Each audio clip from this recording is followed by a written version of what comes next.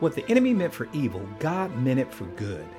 Now that may sound like only a biblical cliche to many, but not if it applies to you. Now I want you to imagine for a minute, what would you do as a husband if you lost your job, then your business failed, and then you found yourself homeless twice, and you have 3 children? What would you do? Would you consider putting your feet where your faith is?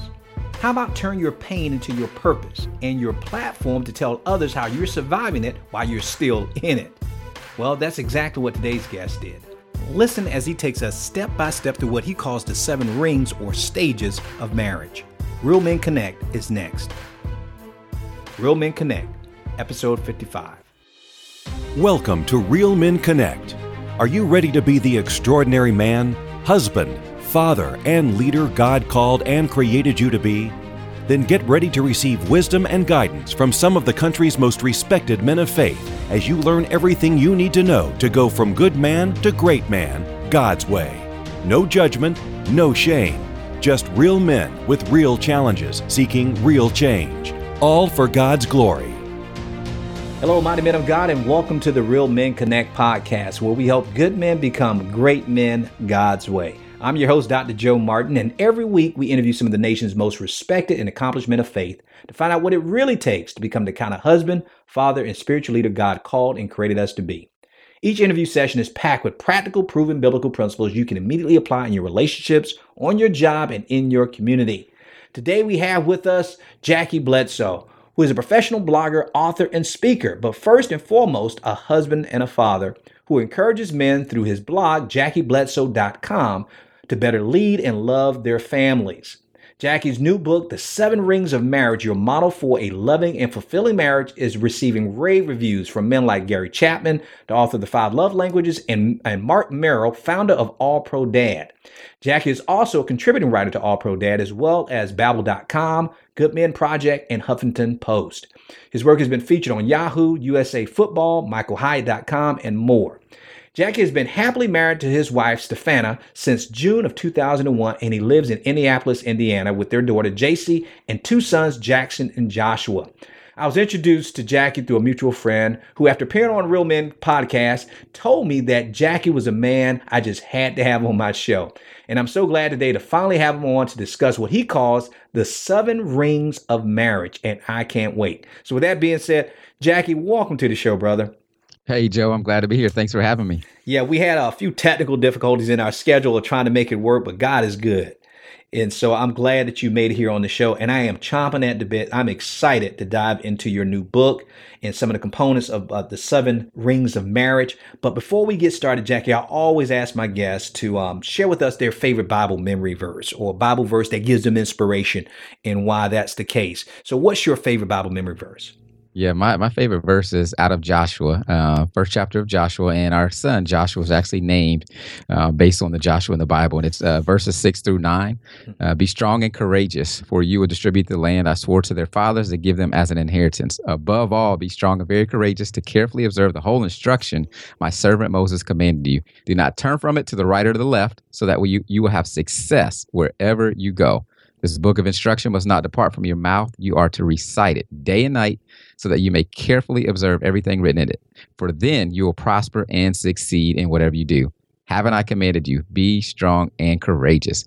Don't be afraid or discouraged, for the Lord your God is with you wherever you go. Oh, I love it. I love it. And why is that so inspiring to you? And, that was one of the first Bible, as an adult, first Bible books that I read completely from start to finish. And just the life of Joshua and how he was, he was more than a conqueror. He did major things for God, but he was always serving God's purpose first. And that right there throughout my life as a husband, as a father, just as a man, there have been times, when I needed that reminder to be strong and courageous. And as I look at it and think about it, God told Joshua that because he had the foresight that he does, that there's going to be a time when you're not going to want to be strong, when you're not going to want to be courageous. There's going to be some things that you come up against that are big and daunting and scary. But I want you to think back to this point, and that's been my life. There have been things that have come up to me that I'm like, okay, this is huge. This is bigger than me. Mm-hmm. But God told me, he commanded me to be strong and courageous. And mainly, he told me to carefully observe the instruction that he gave me. But now you said you named Joshua after that verse. Now, how old is you said you have two sons, Jackson and Joshua. How old are they? Your sons? Yeah, Jackson is 10 and Joshua is the youngest. He's 6. Okay, so he has no clue now of why he was named Joshua. Well, have you tried to tell him that? We haven't tried to tell him why, but our kids do know what the meanings of their names are. Okay. So he will tell you that he is God's salvation, that he is victorious, and his middle name is Evan too. So they know their names and they know what it means, and that was intentionally by us so that they knew no matter what they come up against, they can revert back to what we called them and what God called them. And man, I love the name Joshua because it's so strong. And of course, I wish I could go back and name my son again. My son's name is Kendall, but I wasn't saved when I named Kendall. Yeah. but I love the strong name. I would love to name him Joshua or Caleb. I love those names. So I'm glad. We're getting off on a tangent, but I want to bring us back around to why I brought you on this show. But I love hearing men their favorite Bible verses, because that tells me what they get their hope from, where they get their strength from. And that's a bold word you just spoke in your Bible memory verse. I love that. Now, Jackie, obviously no one creates a blog and writes a marriage book and dedicates his life to helping husbands and fathers learn how to lead and love their families unless he has a story that drives him. So what inspired you to do this kind of work and launch this kind of ministry? Yeah, it definitely is built from my struggle. And it started, I never knew, one, that I was a writer, that I could write, never desired to, never thought that I would. And then a few years ago, this is probably 2010 actually, I lost a job. So I was, and this is after several failures and struggles before as a husband and father. And I just felt that I wasn't doing well as the leader of my family. And, prior to knowing that was my role, to lead and love my family in that way, it wasn't a big of a deal. But when I realized that was what I was supposed to do and I wasn't doing well at it, it was really hard. And, that failure led me to the losing of the job, led me to find other means of trying to support my family, because I knew that's what I needed to do. And I jumped online. And when I got online, I started a business and quickly failed at that business. So now I got job loss and business failure within a period of 12 months. And I'm just like, man, this is terrible. My family needs me. I'm not here for them, and I'm not doing my job. So I did some study and found out that people that were successful online were starting with blogs. So I was like, okay, let me start writing a blog, and let me start writing from where I'm struggling. And perhaps there's some other men out there that are struggling as well that I can help. And as I'm writing through it and preparing to write, that I can grow and fill these holes and these gaps of these areas that I'm struggling as a husband and father and leader of our family. And it started there. I started writing, and I was writing from a personal development standpoint where, okay, here's what I'm going through and here's how I'm learning how to get through it. But most of those posts and articles were from the lens of a husband and a father, and though people really gravitated to that. So I noticed that when I wrote something and it involved interaction with my wife and I, people really reacted. Interaction with myself and my kids, people really reacted to it versus just me alone. So that's how I got started. And one thing led to the next. God opened this door and that door, this connection, that connection. And, now it's full-fledged, book written, Bible study written as well, both published and speaking and doing all the different things that God has, I believe, set in motion years ago, but I just didn't know it until now. And I tell you, when we were off the air before we came on, I told you I've been going into your material, looking at the stuff that you've written, and I tell you, you are a phenomenal talent, and you're ahead of where I want to be eventually with my ministry that God has put on my heart to minister to men. And so it's great and encouraging for me to see that somebody is doing it successfully, because when you mentioned that first business that you started, you said it didn't work out right and it failed. It kind of, makes you gun shy about pursuing anything else. Yeah. And doing something else once you failed once. But before we get into the actual work that you do, I want to go back to something you just mentioned. You said that you realized that you were failing as a spiritual leader, as a husband and father in your family. What made you realize that you were failing? What caused you to think that? Well, one, our marriage wasn't where it should have been. There was a point in time, now I'm writing about marriage, so of course there were struggles out of that, but we weren't able to relate like we're relating now. There was issues between my wife. It ended up with intimacy issues. It ended up with financial issues, communication issues, even issues with our in-laws. And, the thing that was obvious and tangible is financially, through one of the struggles, we ended up homeless. So as a family, and the bad part about it, it happened once when when it was just our daughter and us. And then after Joshua and Jackson were born, same situation happened again. Failure, job loss, and ended up homeless. We weren't on the street. We were sleeping in, basements of friends. Friends had given us hotel points that they had earned from all the travels and their sales job that they do. Mother-in-law allowed us to stay in her extra room for a while. Friends, it was a mess. There was a period of time where we were actually 90% of our stuff was in storage, but we didn't have enough room in our car or in the room that we were living in with all of our entire family to keep everything. So we would make daily treks to the storage unit to get what we needed, which is heart wrenching. That's hard as a husband, as a leader of your family, to see that your family's in this situation.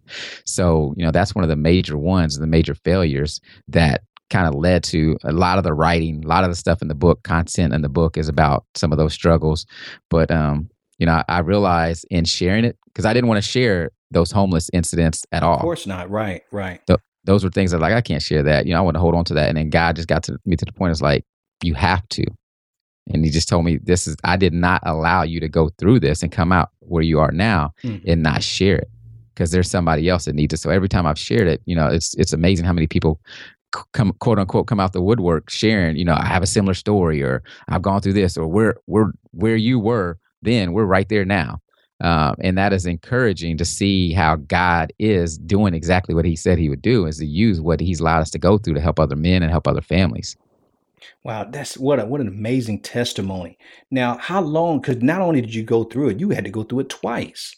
Right. So how long was those seasons as far as with the struggle with you and your wife had to go through? How long were those seasons?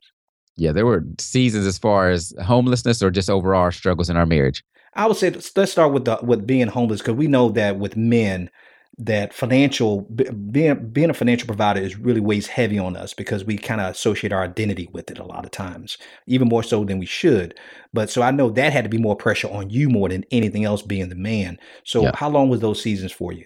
Yeah, the first, it was in 2004, the first time it happened, and that I think it was April of that year, and we didn't have our own home until I think November of that year.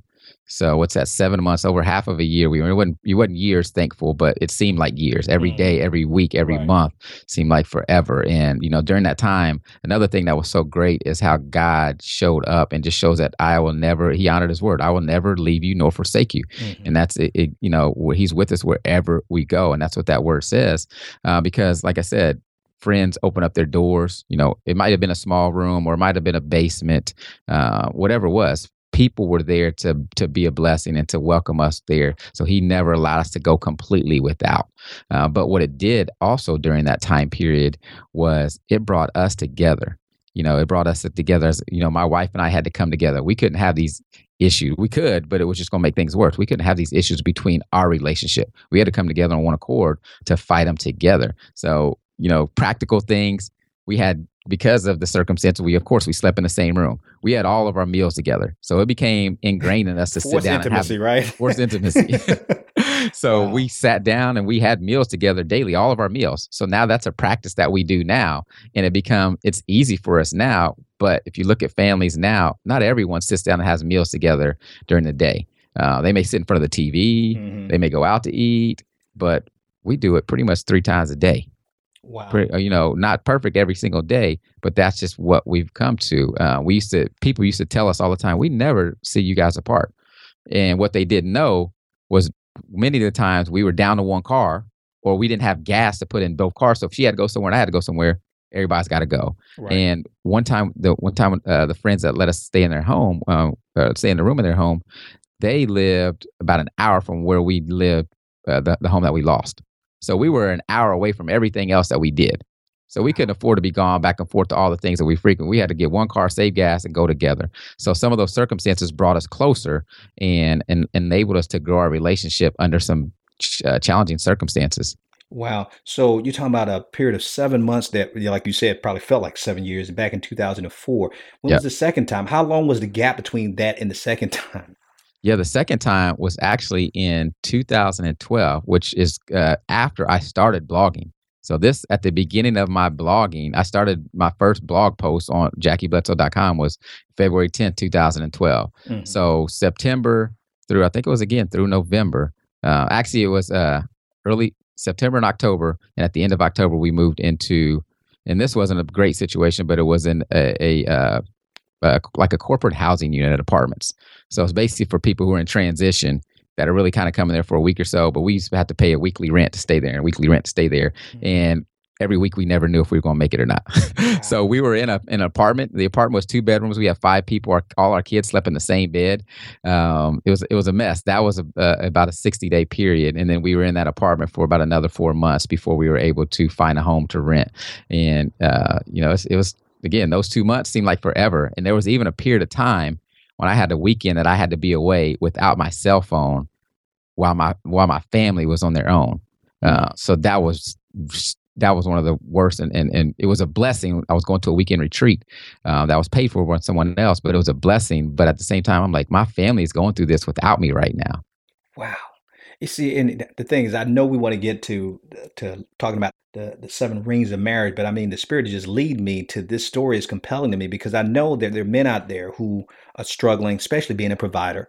And like I said, we tend to attach our identity to that falsely. But my thing, I mean, I got a million questions for you, Jackie, because I'm looking at the strength of your marriage today and what you guys have been able to build. I can't imagine what the conversations were like between you and your wife. If you don't mind us kind of peeking in, I know we get kind of nosy, but what were the conversations like? Did she believe in you? Did you believe in yourself? Were you guys arguing about this? Well, Jackie, how could this happen after we've been through this? What was the environment like in your home during this time? Yeah, the environment at points could be volatile. It wasn't necessarily hollering and screaming and all that stuff. That happened early in our relationship. Right. We got past that point when it wasn't really the finances, it was other things. But it was very, very challenging. But one thing that that I do give credit to my wife is she was never the one, won't you just make enough money or can't you keep a job? She never did that. She always supported me, but did she always believe in me? No. And we've had conversations about that, and I didn't always believe in me. Right. So we were both in that similar situation, but she never pulled back and her support for me. And I never, ever questioned that our relationship was not going to make it. So I didn't have to worry about, okay, because I'm messing up here, now I got to worry about her leaving our relationship or going outside of our relationship or anything like that. So she was very, very gracious and supportive. And the biggest thing is, and I say it all the time when I talk about my wife, is she's a prayer warrior. Mm-hmm. So she was going to bat when I wasn't praying. She was going to bat and fighting those battles in the spiritual realm, which I know many, many victories have come for that. And I know that is one of the major reasons, if not the biggest reason, that we were able to still be together in our relationship and not kill each other and, right. Not just be resentful and all those things. I never really sensed that. She was gracious. She was empathetic, sympathetic, because she knew it was hard for me, and she knew that it wasn't intentional that what I was doing. So, but there were trying times in there, and we had conversations. We didn't. A lot of the what happened was the result of some of my decisions, financially, business wise, career wise, and all those things. So I made those decisions, and she didn't always agree with them. She didn't turn around and say, "I told you so," right. after the fact, which was a blessing to me. Now I'm gonna see if we can transition out of this, because I know so many marriages and people I talk to that, and I just released an episode on how to make sure that money doesn't destroy your marriage. Mm-hmm. And we just interviewed a great guy named Darius Carter, and he was talking about how it's not really the money that destroys the marriage, but it's our inability to communicate about the money. Yep. And so that's why I was asking about how you guys interacted. But just so we can transition out of that, because I do want to get into the 7 rings of marriage. What did you learn most from that experience of going through the financial hardships twice, dealing with your wife and having to deal with the lack of belief in yourself, but yet she's still supporting you, but even she's questioning now some of your decisions? And that maybe might be too tough of a question, but to summarize in a short answer, but what did you learn most from all of that, from that experience? What did you walk away with? Yeah. One, I learned that God is faithful, that he will do exactly what he says he's going to do. We never went without. We are the epitome of the sometimes sound like cliches of checks in the mail. We received checks in the mail when we were down to our last dime or our accounts were way negative and we were going to be even more financially devastated. So that's the big thing that I learned is God is faithful. But I also learned is to prepare, not just for, I have a tendency to see the vision and only be prepared for the vision happen in that way, but not be prepared for setbacks, for failures, for challenges, for going another way. So we would get into those challenges because we didn't have savings set aside to weather the storm. We weren't prepared for this not working out the way I expected it to work out. So as I look at it, just being better prepared with our finances and not just finances, but career. Okay, if option one don't happen, what's option two, and be ready for that. And I was usually slow to react to that. So just be a little more quicker to respond and change directions if necessary. Now, and I tell you, what seems to me that seems so courageous on your part is that as you're going through this, to think that you're inspired to want to help with marriage is crazy, because I would think everything in you would have been doubting yourself, that who's going to listen to me? I can't possibly be a good example, but it seems like what you did, and you have to share this with me, how you made that transition to do it, is that you decided to bring the world into your life. What allowed you to do that? What gave you the fortitude to be able to think, I still can help a lot of couples with this? Yeah, I did doubt. That was big, and even today, I sometimes like, man, me when I get these opportunities. We were on the 700 Club, my wife and I. I'm like, why are they asking us? Right. We got these different interviews and opportunities and speaking engagement. Like, man, not us. But I did doubt, and like I said, what I believe the Lord placed on my heart is like, I'm allowed. Your marriage is bigger than you. So everything that you're going through in here is not just for you, and you don't have to have it all figured out for them to learn and to get better and to help anybody else. That's my job. Your job is just to share from your perspective what I've done and what I'm doing and how it impacted you. Right. And the rest is up to him. And I've gotten more comfortable in that. And ironically, when my wife and I were young and we were just dating and stuff like that, she used to joke and call me Mr. Mysterious, because I would never let on what I was thinking, what I was feeling, any of that. So now here I am, full circle, and whatever happens pretty much gets shared. And no matter how embarrassing, no matter how challenging, no matter how much I'm frustrated with it, it happens that way. So that is just God just letting me know that what I'm doing, I'm not just doing it for you. So Don't just try to solve the problem and you feel good about it because you got on the other side. But you need to be willing to share what I've done, because otherwise people won't know, and people are going to think either you did it or people aren't going to see how I brought you out. Right. Man, that's a good word, Jackie. That is a great word. And I can relate to what you're saying about how your wife called you Mr. Mysterious and said, and now this dude is writing about everything that's happening in our lives. And let people. But I feel the same way about even working with the men's ministry now and working with men and ministering to them. But the fact is that I had a very low trust for men. I distrusted him because felt that I've been so mistreated by men in my entire life growing up. And so to think that God would call me now to say, okay, I want to give you a heart for men, it just blows me away. That shows you how big our God is. Right. What they say, you can take your mess and turn it into a message. Yep. And so that's what he's doing. And also it's turned it into a ministry for you. So that is awesome. Yep. Now we're going to transition into the 7 rings of marriage because I can't wait. I mean, I've read the first chapter of your book and I'm getting ready to read the rest of it because I always love reading great books on marriage. And your first chapter had me intrigued. And I said, I can't wait to find out more. Now hearing the rest of your story, I can't wait to dive into it now. Yep. But you said that the 7 rings of marriage are really stages of marriage that all couples are that they go through in a healthy marriage. Could you quickly tell us what those 7 stages are, those rings, along with a brief description so we can unpack and discuss each one of them in detail? Yeah, definitely. The first ring is the engagement ring, which is kind of obvious. That's the beginning. But what's important during the engagement ring is that is actually when you, whether you know it or not, you are setting the foundation for everything else that's going to happen in your marriage. So it's important to know what type of foundation you want to set and start setting that. Ring, and interrupt me if you want to stop and ask the question as I'm going through. Please do. Second ring is the wedding ring. It's kind of another obvious one that goes with rings, and that is where you are actually coming together. You've said I do, and you are committing your life to this person in marriage, till death do you part. So that is the part where you're really coming together in a committed but a covenant relationship, not just between you and your spouse, but between you and God as well. And the third ring is the discovering.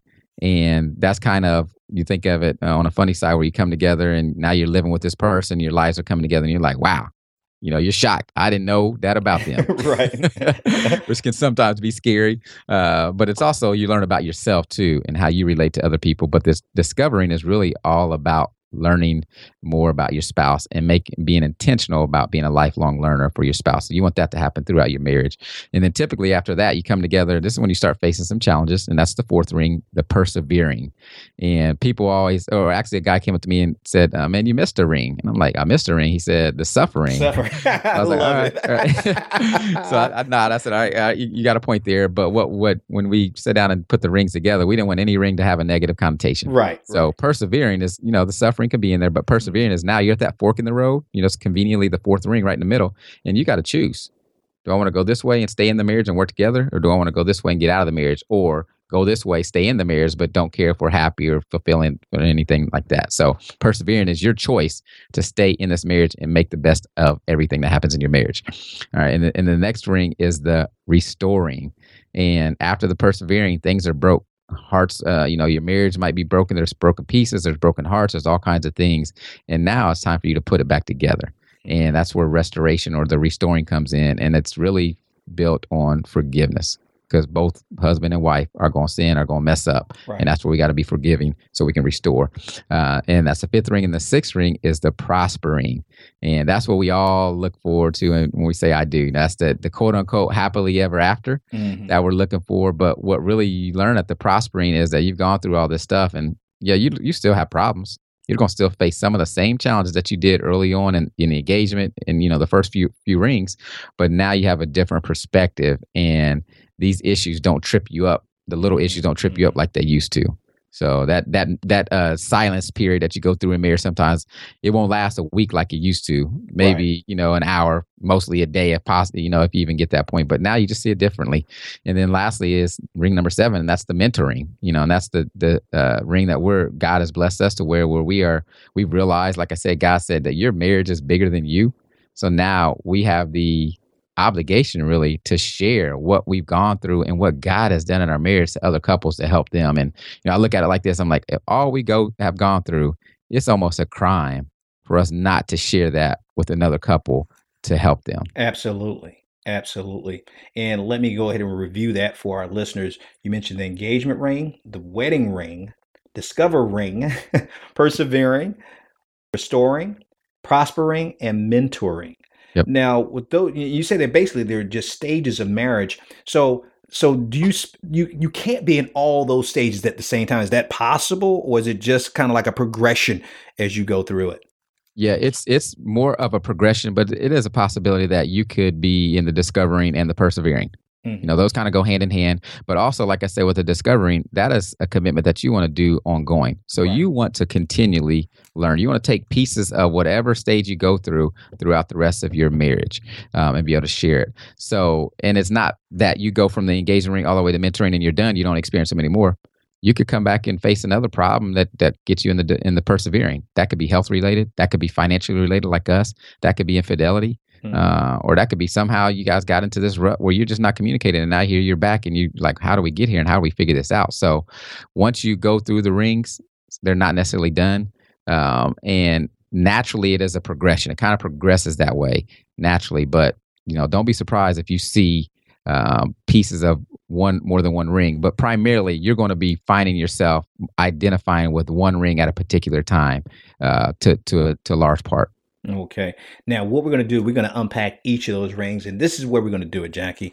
I want you to take us through, starting with the engagement ring, of where, take us into where you and Stefana were, and what was the thing that if you struggled with that, or what happened, and what was the thing you learned in each stage before you went to the next. Does that make sense? Yep, it does. All right, so let's start with the engagement ring. Take us back to when you guys were in that stage. Tell me briefly about what happened in that stage and what you learned from it. Yeah, disclaimer, Stefan and I did everything pretty much wrong during this stage. Okay. So now that's where a lot of this is built from. What we teach couples now, what we ascribe to now, we didn't do. The foundation that we talk about is a foundation rooted in a relationship with Jesus Christ. Mm-hmm. So our marriage was not based on that. So a couple things. One, we were we were having sex before marriage. So we grew up in, where we grew up in our town. We're from the same hometown, and in a school, in a high school environment where casual sex, that's what you did. You hooked up. Right. So that was normal to us, not abnormal. So we actually were doing that before we got married. And our daughter, we were pregnant with our daughter before we even thinking about marriage. Mm-hmm. So when we were born, our daughter was 10 months old. I'm sorry. We did not take the time to set that foundation. We didn't do couples counseling. Right. We didn't root our relationship in Jesus Christ. We were doing whatever we wanted to do, however we wanted to do it. Before we got married, was unfaithful. So we learned through some of that trial and error through that. But and I don't know if you want me to keep going and break it down into the next one, the wedding ring. I can kind of... Yeah, go right ahead. Just transition into the next stage. So we learned that that you realize now that you guys made a lot of mistakes in the engagement ring stage. And now in hindsight, it's 2020. You tell couples now, I'm assuming, that what were the pains that were the results of making some of those mistakes in that engagement ring area. But I guess before we move on, though, Jackie, so what advice would you give someone in the engagement ring stage? Yeah, I would say, number one, your foundation is be equally yoked. I don't see how people make it without both parties having a relationship with Jesus Christ. Mm-hmm. So make that your foundation, because that's what we figured out later on, is that if we can agree that that is the foundation to our marriage and to our life, then no matter what other things we disagree on, we can always come back to that. Right. So that foundation is huge. In the book, I talk about the cornerstone, and Jesus Christ is a cornerstone. And if anybody who is familiar with engineering knows that, okay, the cornerstone is that first piece, that first brick that you lay, and everything else is laid up against that. Right. So go against it. So it means everything comes back to that. Cornerstone's not right, then that building's not going to be right. Right. If the cornerstone of your marriage is not right, then that marriage is not going to be right. So that's the main thing. But practical things, you look at couples counseling, get in your finance, talking about your debt. And where you were, or if you have debt, or if you don't, how you manage your money. That is going to be a crucial part, as we've learned, in your relationship, how money is managed. Talk about what you want to do, your dreams, your goals, and those things like that. All right. So now we have the engagement ring. Now let's go into the wedding ring. Tell me about what were you guys like in that stage? Yeah, this is, like I said, you commit. This is your covenant relationship. We kind of got our quote unquote premarital counseling after we were married, and we were having problems. Within about a year, we were blessed to meet a couple through a class that we took at our church as a marriage class, and they really taught us God's word and principles for marriage, and that formed and shaped us. And one of the biggest things that they taught us, and it kept our marriage together during those most challenging times when we were just young and didn't know any better, was that divorce is not an option. Mm-hmm. And you hear that all the time in Christian circles, but they took it to another level, and they took it to a point where they said, we don't even discuss it. We don't joke about it. We don't threaten or say we're going to leave you in jest or anything. It was literally, when we homeschool our kids and we have banned words in the house in their English courses, it was a banned word. So we didn't mention divorce, none of that. We didn't mention leaving, none of that. So that foundation helped us to do that because we took it so seriously that we immediately captured that thought and took it captive and got rid of it if it ever came into our mind. So, I'm not going to say we were 100% perfect, right? But being so aggressive and serious about it helped us to weather that. I say early on, that was what kept us together, is we were trying to figure out how to stay together, and taking that stance and that serious stance really, really helped us. And Jackie, that makes so much sense now based on what you shared with us earlier about going through that season of financial difficulties, because I'm thinking that if most people would be the end of their relationships, and they're looking at how to get out of it. But you guys going through the wedding ring stage and having that foundation and realizing that, hey, that this is not going to even be an option, us not sticking together. So you're saying that was what prepared you guys to go through as we get through the discovering and the persevering stages of marriage. Yes, so yes. Let's go ahead and transition to the discovering, because I know with that's learning your wife. And tell me, what were the challenges that you had in that particular area? Yeah, and I should have known this. Sometimes somebody said that person that you were dating is going to be the same person. They're not going to change too much from that. But Right. For me, my wife always talks about it's little stuff sometimes. Sometimes it's little stuff. This is little stuff. Me and my dirty socks not getting into the hamper. Mm-hmm. That used to irk her. That used to bother her a lot. And it never got into the hamper. And to me, it was no big deal. And no matter how much she asked about it, they'd probably still be right there laying on the floor. And I think they still there might be a pair next to my bed right now if I like there. And then for me, I discovered my wife was she always took her time. Translation, she was late a lot. Yeah, late. So that was a challenge to me. That, man, we can't get anywhere on time when we're together. And that really, really bothered me. And she seemed to not ever be in a hurry when I was, kind of the motor and pushing and going. But on another level, we discovered not just about our spouses and what was bad about them, but we discovered more about ourselves too. Mm-hmm. So for me, I discovered I was very selfish. And to this point, I lived my life, I was the youngest of three, and everything I did was geared towards making me happy. Through college, right after college and all that type of stuff. Now we're coming together. Not only do we have another person in our marriage, but we got a child. Right. So I really quickly realized that, man, I'm very self-centered and focused on me. And you ask my wife today, she'll probably say he's still dealing with that. But that is something that we work out. But what we ultimately learned was, one, even today, I'm still learning new things about my wife. Mm-hmm. She's still learning new things about me. But what makes it even better is when we intentionally seek to do that. Because some stuff you're just going to learn through experience. But other stuff, when you're seeking it out, that's a whole nother level, because now you're studying your spouse and how you can better relate to them, how you can better serve them. And that's crucial with the discovery. And so your advice in that particular stage would be? Intentionally seek out to learn more about your spouse. Intentionally. And I guess that's the key word, to be intentional about learning your wife. I say it's not just important to love our wives. We have to learn our wives. And the Bible tells us to do that. And so I'm glad. So be intentional about learning and discovering your wife. Yeah. Okay. Now, this persevering, which we know is probably one of the most challenging stages for couples. Tell us a little bit more about that. What did you guys experience during that stage, and what did you learn from it? Yeah, and I mentioned the homelessness, and that's the big one that many people like to hear. But there was a period in our relationship early on where we weren't even dating. So we weren't dating at all. So we're trying to build a relationship, and the relationship's having troubles, and we're not dating. So we realized that now we have on the calendar a weekly date night. We're not perfect, but it's on there, and that's our goals. Every week do we have a date. But there was a period of time that we weren't. We miss a week, we miss a month, we miss a couple months. There was a period of years where we weren't even dating. So the part of our relationship that brought us together was completely cut out. So that caused communication issues where we didn't have stuff to talk about other than family business, which, it's like the kids' schedules and our schedules and money, which was always a volatile, subject because we were struggling with it. So that was really a big thing, is just trying to figure out, okay, how do we better relate? There was a period of time when there were some in-law issues that we had to deal with, and those actually brought us together. We didn't fight one another about it. We came together and said, if the issue's out there, the issue's out there. We're going to confront it together.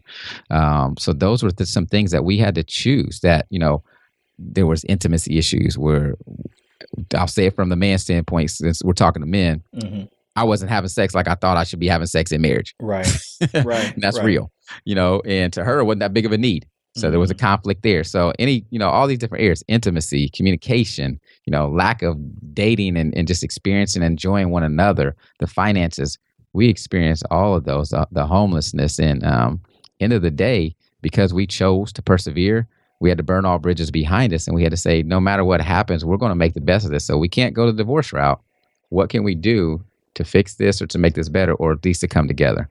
All right. And so, because at the same time, you're giving us some advice in that stage. So basically, what advice do you give to men now who say, you know what, this is just too challenging for me? Jackie, I understand that you guys persevered through this. You went through this.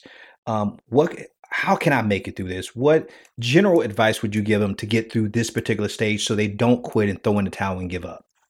One big one for us is get help. We had help in the form of two ways. One, the couple that I mentioned earlier that taught us God's word for God's principles for marriage, they served as counselors. They counseled us, marriage counseling. They prayed with us, and they just helped us through those times. The wife would pour into my wife, and husband would pour into me. So we had someone that we could go to who was wiser, who had been through more of these things than we had, to help us see perspective and give us advice on how to get through. At the same time, we were part of a small group of other couples that we were living life with that were pretty much the same stage of marriage and life and kids and all that type of stuff. So we walked hand in hand. Now, I don't know how much time we can share, but I'll share this. I'll try to briefly share this story. Go right ahead. An example of that is a couple in that small group, good friends of ours. So there was a period of time where Stefan and I were having major issues and we weren't talking. It just finally got to the point, and this is days, might even been a week or more, just not having no conversation, living in the same house. It was just our daughter at the time, passing ships, mad. Finally, we tried to have a conversation, and it just got to the boiling point, and I couldn't stand it. So I left. I grabbed my keys and left, went out the house. Now, I wasn't leaving the marriage, and I don't know if she thought that or not, but I just couldn't stand being in that moment and not getting my point across and not being able to connect. So I left, and I just determined that I'm going to drive. I'm going to ride out until, I don't know when. And finally, after coming to my senses, and, I don't know how, in Indianapolis, there's a 465 is the interstate that goes around the city. It's the loop. So I don't know how many times I went around, but, and I don't know if I just got tired of doing that or getting ready to run out of gas, or just find like, this is crazy. I have nowhere to go. Let me go home. So I decided to come home. And, I'm not sure what I'm going to come into because, I left abruptly. I didn't call her. We hadn't talked to each other. So no telling what she thought, and keep in mind that before we were married, I was not faithful. So, that could have brought back all those old feelings and memories.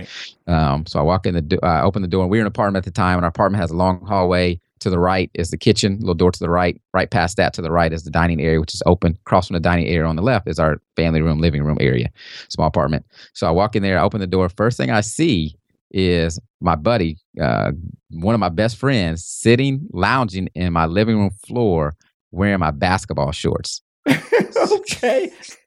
Right. So right. I look and he kind of looks at me and just looks down with a sheepish look. And I'm like, what? I'm already upset. Right. Coming back, trying to figure out, how am I going to justify me riding out and leaving, not talking, all that type of stuff. Here he is wearing my clothes, lounging. And so, so I'm like, what is going on? So I walk in there, and as I close the door, I hear voices in the kitchen area over here to the right. He's in the living room to the left. I hear voice in the kitchen area, and it's his wife and my wife talking. So I'm like, okay, I start to, put two and two together, and I'm like, okay, this is an intervention. Mm-hmm. And they're here for me because I made the dumb mistake of leaving and not saying anything. So apparently what happened was Stefana was frustrated and hurt and, not sure what's going on. And wives had talked, and she let her know what was up. And they said, okay, cool, we're coming. They literally, both of them work professional jobs, so they wore suits to work. They literally picked up their son from daycare, left. Now, they live a 50-minute drive. They're on one side of the Indianapolis suburb, we're on the other side, 50-minute drive, so literally out of town.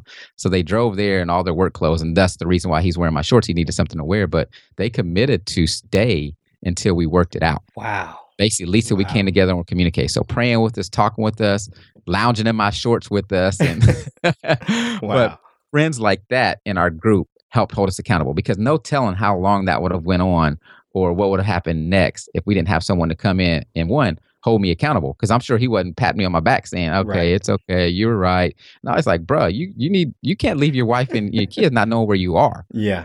I know I'm wearing your shorts and you're mad at me right now, but this is for your good. So having people like that in your life, couples, mentors, is going to help you through the persevering. Jackie, that is great stuff. I'm always telling men and sharing with men that we need three types of men in our lives. We need a Paul to kind of show us the way. And we need a Barnabas, someone who's going to tell us the truth. And Yes. we need a Timothy who we bring up and we show them the way. But you Yep. made me think about it. We also need those type of couples Yep. in our lives as well to hold us accountable to our marriage, because that's what you're hoping the brothers will do. But at Yep. the same time, I think it helps when you have a couple who's doing the same thing. So, man, what great friends, man. You are Yep. so Yep. blessed to have that. Oh, yeah. Let me share this real quick stat. Sure. I read a stat that 70% of men who had affairs would not have done it if they had one true friend. Wow.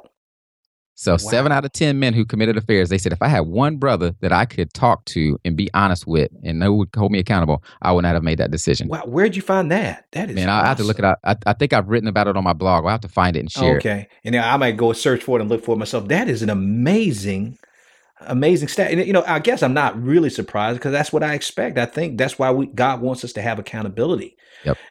But man, that's wow. That is crazy. Yep. Okay, now let's get into the restoring, because that's a big thing for a lot of marriages who've gone through some trauma. And I think you mentioned that in the restoring phase, that's where forgiveness takes place and you kind of put back the broken pieces. So tell us about your life in that stage and what advice would you give someone else? Yeah, we all fall short. We are all sinners, and a lot of our relational issues happen to do with the sin in us. So you got two people coming together that aren't perfect, trying to live together. We're going to sin and we're going to make mistakes, and that's going to rub the other person wrong. And hearts are going to get broken, pieces are going to fall apart. But we have to be willing to forgive. If we can't forgive and really get good at forgiving and having that same grace that God gives towards us, then we can't get past those stages. We can't fix those things, and that's where it is, because I may never pick my socks up off the floor. Right. She got to forgive me for that. We may be late for the next 3 appointments, 5 appointments, every appointment we have.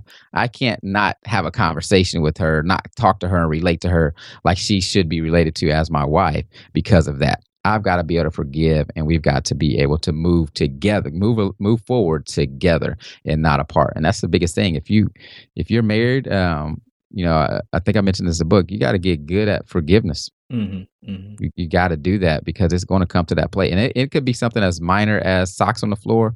It could be as major as infidelity.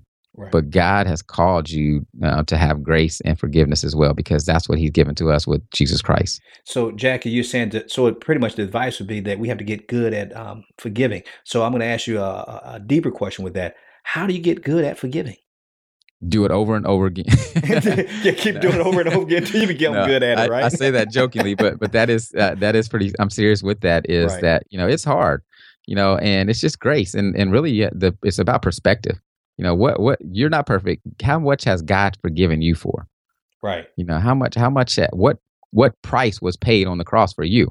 So now you're going to hold something that your wife did that is nowhere major in comparison to some of the things that you did. Right. And that's really what's helped me, and then I'm not perfect with it. I still deal with it. Sometimes I'm like, man, that is really messed up right there. And as men, from a husband's perspective, sometimes we get tired of being the one that has to go back and say, I'm sorry, and, get things back and restore things. But as leaders, we have to take that first step.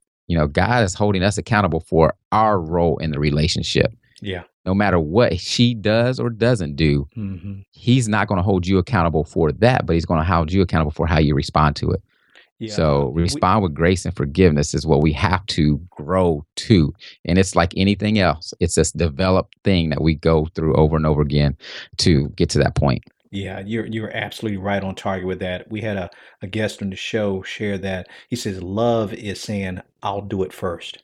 Right. And that takes a commitment there. So you say we have to get good at forgiveness, but what you're also saying, Jackie, is that we have to make sure we don't get spiritual amnesia to see what God has forgiven us for.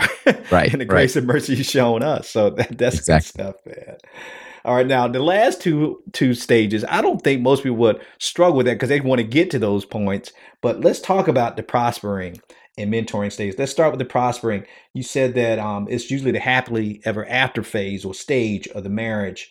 But still, you kind of have your challenges. Tell us about your time spent in the prospering. What does that look like to you and Stefana? And what advice do you give someone who's in that stage and not to take it for granted? Yeah. What we learned, and we actually learned this from, we did a summit, marriage summit. We interviewed 20 other couples, and one of the couples in there said that, I forgot the question that we asked them, but they said what was ironic is that some of their worst stages in their relationship, some of their most challenging stages were their best. Wow. And so that's what as we look back too, we didn't realize that. And we look back, but some of those hardest times, the homelessness, when we were sharing meals and doing everything together and finding ways to do stuff that had to be free or whatever it is, that was some of the greatest times in our marriage. So the prospering is not that you got all the money in the world, you got the white house or house with the white picket fence, and everything is going great. You and your wife are having, great sex, and you're doing everything that you ever want to do. Great communication. You may have that, but you may not. But it's the perspective that, man, this is amazing what God has given me in this woman, in this relationship. And, if you have kids in our family as well, and keeping that perspective in mind and realizing that what we're going through, one, we're able to sustain it, and God is right in here in the midst of it. So it's really about your perspective and realizing that, wow, in these challenges, look what we've got.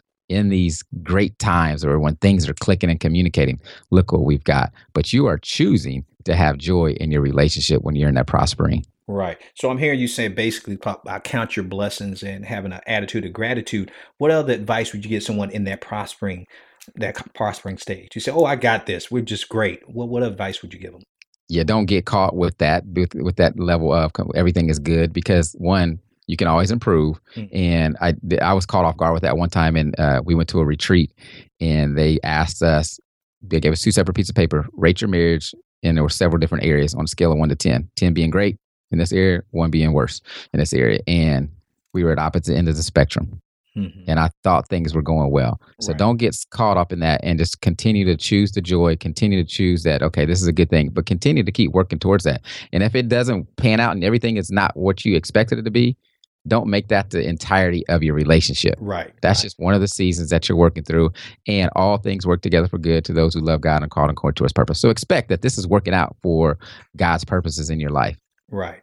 Good stuff, man. Good stuff, Jackie. Now, that last stage, mentoring, because obviously you would not even be on this podcast today if you were at that stage. But take me back to when you first found yourself in that stage, you guys as a couple. What was that like, and what advice would you give someone who's entering that stage? Yeah, and don't think that there's a certain point you have to get to in your marriage before you enter the stage. And that was the mistake that we made at first. All right. So early on, I mentioned the small group and things like that. Well, when we were young and having the most craziest challenges in our relationship, and we thought we were that crazy couple, we would, for some reason, stood out the other couples. And couples would come to us for advice, for help, for whatever it was, or if they had a challenge, and we would not really embrace that. So we were always kind of like, we don't want to get in their business. Or two, if they only knew what went on in these 4 walls, they wouldn't be coming to asking us for advice. Right. So that kept us from really engaging at that stage of our relationship with the little bit of experience we had in the mentoring. But later on, many of those relationships didn't make it. So we were dealing with friends and family who'd gone through the heartache of divorce, and it hurt us like we were going through the divorce. And not that had we engaged, that was going to save their marriage. We're not saying we were their savior for that. But what we realized is that we could have played a part, and we could have embraced it. So later on, we're still having challenges. We're still, homelessness, financial issues. We're still going through all that. But now we're choosing to share it. So, the mentoring is really wherever you are, whatever stage you're at, you have something that is valuable to someone else if you let God get in there and use it as well. So I encourage wherever you are. We first looked at it by answering this question: is what would our children want to get married based on what they see in our marriage day in and day out? And so we had to come together like, man, we could honestly say yes. So we had to figure out what impression, what role, what are we showing our kids through our marriage?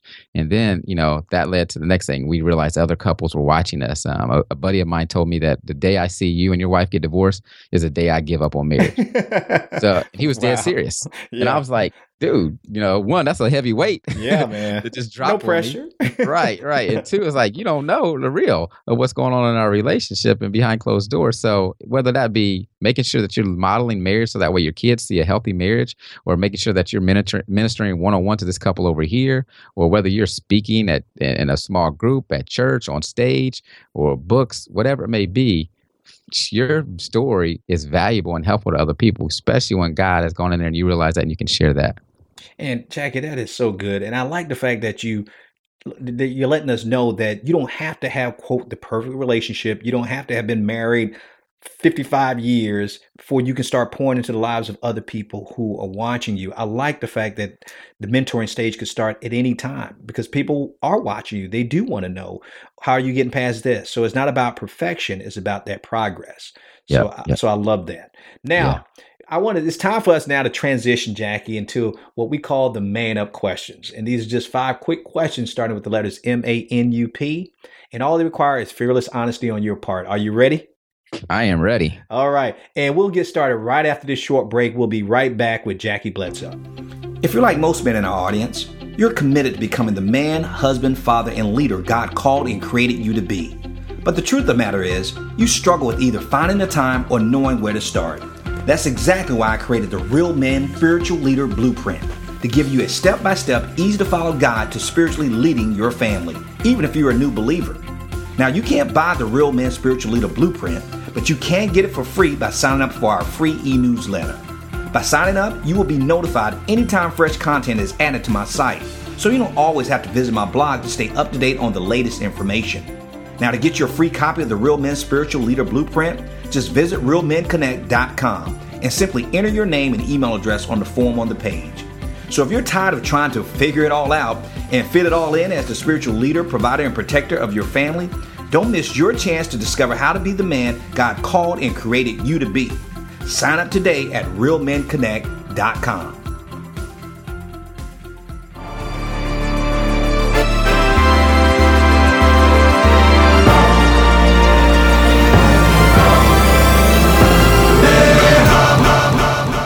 We're back with our guest today, Jackie Bledsoe, the author of The 7 Rings of Marriage. The 7 Rings of Marriage, and he's ready to take on the man up questions. And Jackie, we start with the letters MANUP, and the first letter M stands for mistake. Okay. Now, what mistake did you learn the most from as a man? Yeah, we talked about this, we alluded to earlier with the homeless story, but really not. This is a big one in our relationship and our family, is not taking better care of our finances and preparing for a down period. It led to homeless periods for us, led to financial devastating times. And, we're still climbing out of those periods. But now I know, from those mistakes is that I need to better manage what we have, of course, try to increase it, right? But be prepared not for success and things going as I hope, but for things not going as I hope or any setbacks and failures. Good stuff. Good stuff. Now, the A represents attitude. And Jackie, you work with a lot of men and you write for a lot of men on your blog. If you could change one attitude in husbands, what would it be? It's that our work is not done. We're not yet done. Whether you've reached a certain level of success or even a certain level of failure or setback, and you just settle, this is it. This is as good as it's going to get, or as bad as it's going to get, can't get any worse. God created us to make a major impact on people in this world as men. So no matter how successful or unsuccessful you think you are, there's more work to be done in your lives and the lives of others around you, in your marriages, your families, and your community. So don't settle. Keep going forward and don't have an attitude where you're just complacent. And I can hear like thousands of women out there saying right now, amen. Brother, say that again. Because, you ever notice when you're married, you kind of think that you've arrived and your wife just humbly reminds you, oh, you ain't there yet. Right. So we got some work to do. Right. I love it. All right. Now, the N stands for next. And you're doing a lot of great things, Jackie. I said that I'm watching you now, even as a model for me of what God can do with this ministry and where he can take it.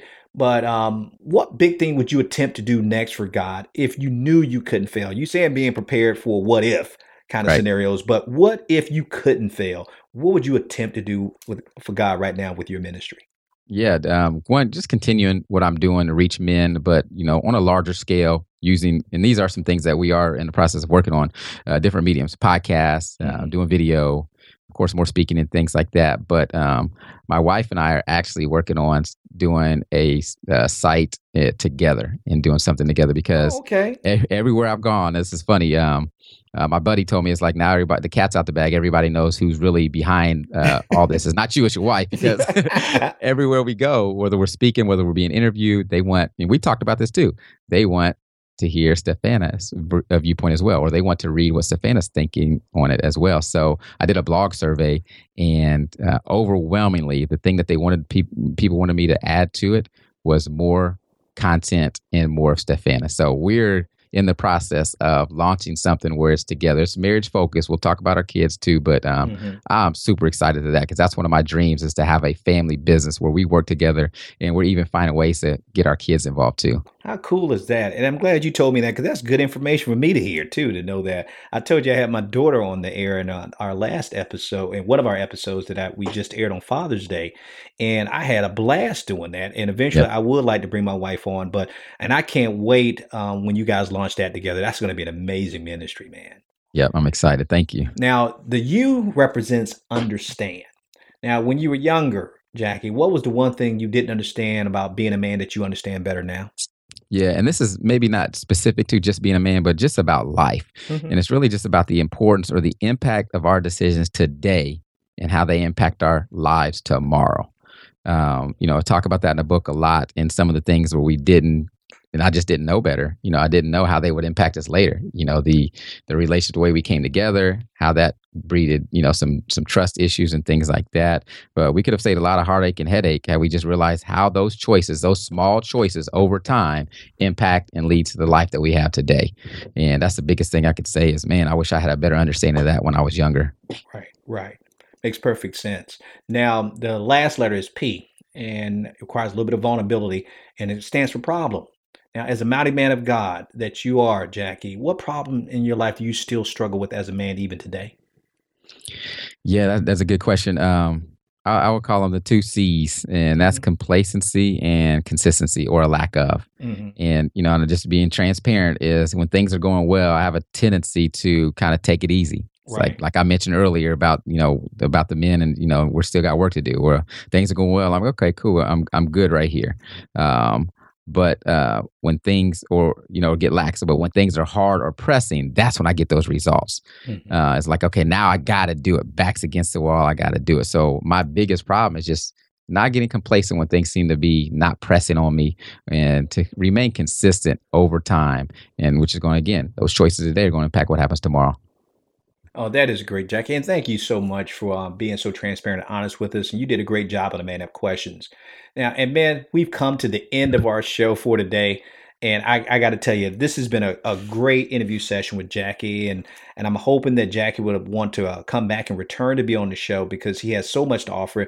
And Jackie, even though we're closing out the show today, if the people wanted to get in contact with you, how could they find out more about the work you're doing on your blog or the book? How could they find out more about you? Yeah, just go to my site, and I actually have a special page set up for your listeners to come and check it out. Okay. And it's just my site, JackieBledsoe.com/RealMenConnect. So go there. That'll have any links if you want to connect with me on social media. It'll have information on how to get the book. It'll have some free resources for you can download, and it'll have information about the platform that my wife and I will be soon launching as well. So go there, and that'll be ready for you. You can get whatever you need to get. Connect with me however you need to connect with me.